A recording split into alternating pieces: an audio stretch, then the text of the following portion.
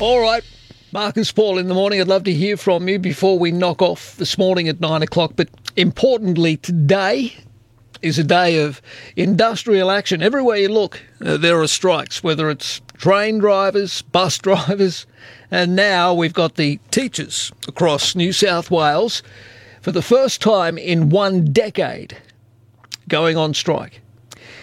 Prue Car says they don't strike unless the problems are serious. We are short 800 STEM teachers right now.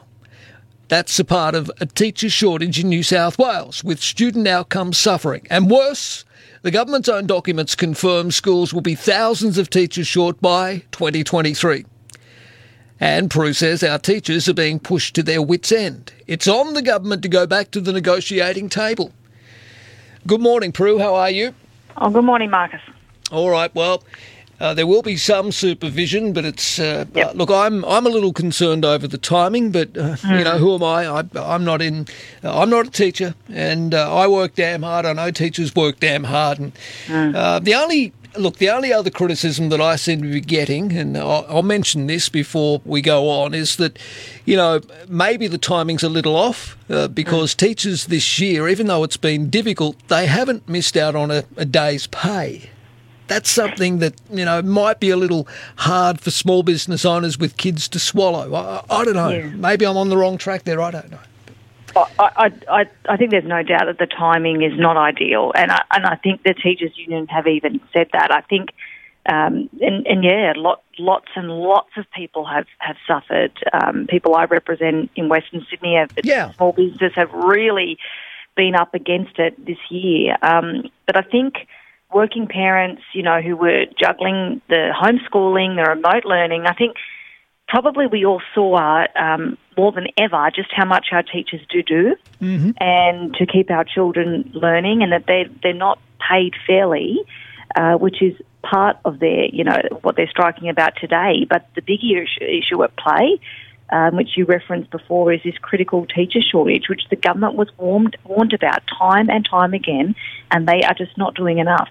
How is it acceptable that we're actually facing the prospect of, in a few years, being thousands of teachers short? That's not acceptable for any parents across the state. No. When I had the Education Minister in the studio a couple of weeks ago, she sat opposite me and outlined a number of things that were in play to try and alleviate this teacher shortage, that is fast-tracking people into the profession and other ideas as well. I mean, will that stave off some of the possibilities of a shortage of, by 2023 of thousands? Well, I mean, thousands by 2023, and actually it was revealed yesterday by some questions that came back from budget estimates that actually the money they've promised, that Sarah Mitchell is talking about, you know, that they claim is going to go some way to addressing the teacher shortage, they haven't even allocated half of that money. So they're not even spending the money that they've promised to fix it. They've got scholarship programs that are not recruiting anyone. They're not actually fair income about trying to plug these holes. This has really led the teachers to the point of, if the government isn't going to listen and they're going to keep, denying that this is a problem, doing nothing about it, you know, this is how we end up in this situation. The government's really walked away from teachers in New South Wales. All right. Well, the message that I get from the Minister's office is no one has asked Labor yet if they actually support the pay rise and if a Labor government would give a pay rise to teachers. Yeah. Well, what would you say to that? Well, I mean, it's on the government with this particular ask from the teachers. You know, that's a particular claim at the moment. We would urge the government to resolve it with the teachers. We do believe that teachers are not paid fairly. Teachers need to be paid more. But this current dispute with the government, that's the government's responsibility to fix. Yeah, well, that's true, but it with respect, it doesn't really answer my question.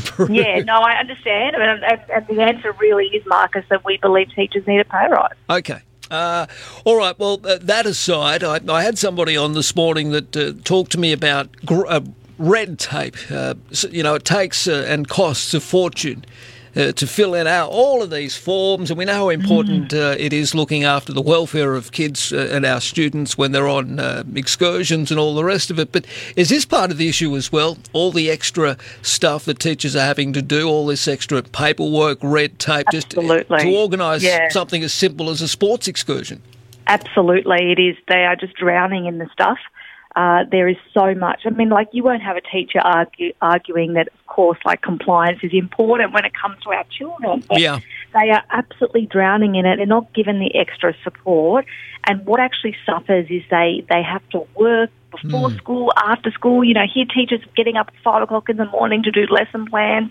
They don't get relief time, you know, to be able to plan for teaching our children in the classroom. And at the end of the day, that's the priority, should be the priority of the public education system, is improving student outcomes, which we know are suffering at the moment in New South Wales. All right. Well, look, I hope that there can be an impasse here, and the union can sit down in good faith and negotiate with the government. I don't know what the answer is. I mean, they're asking 5%. Perhaps there can be some sort of compromise or something in the new year, because I think our kids in particular have been through enough in the last couple of years with the pandemic.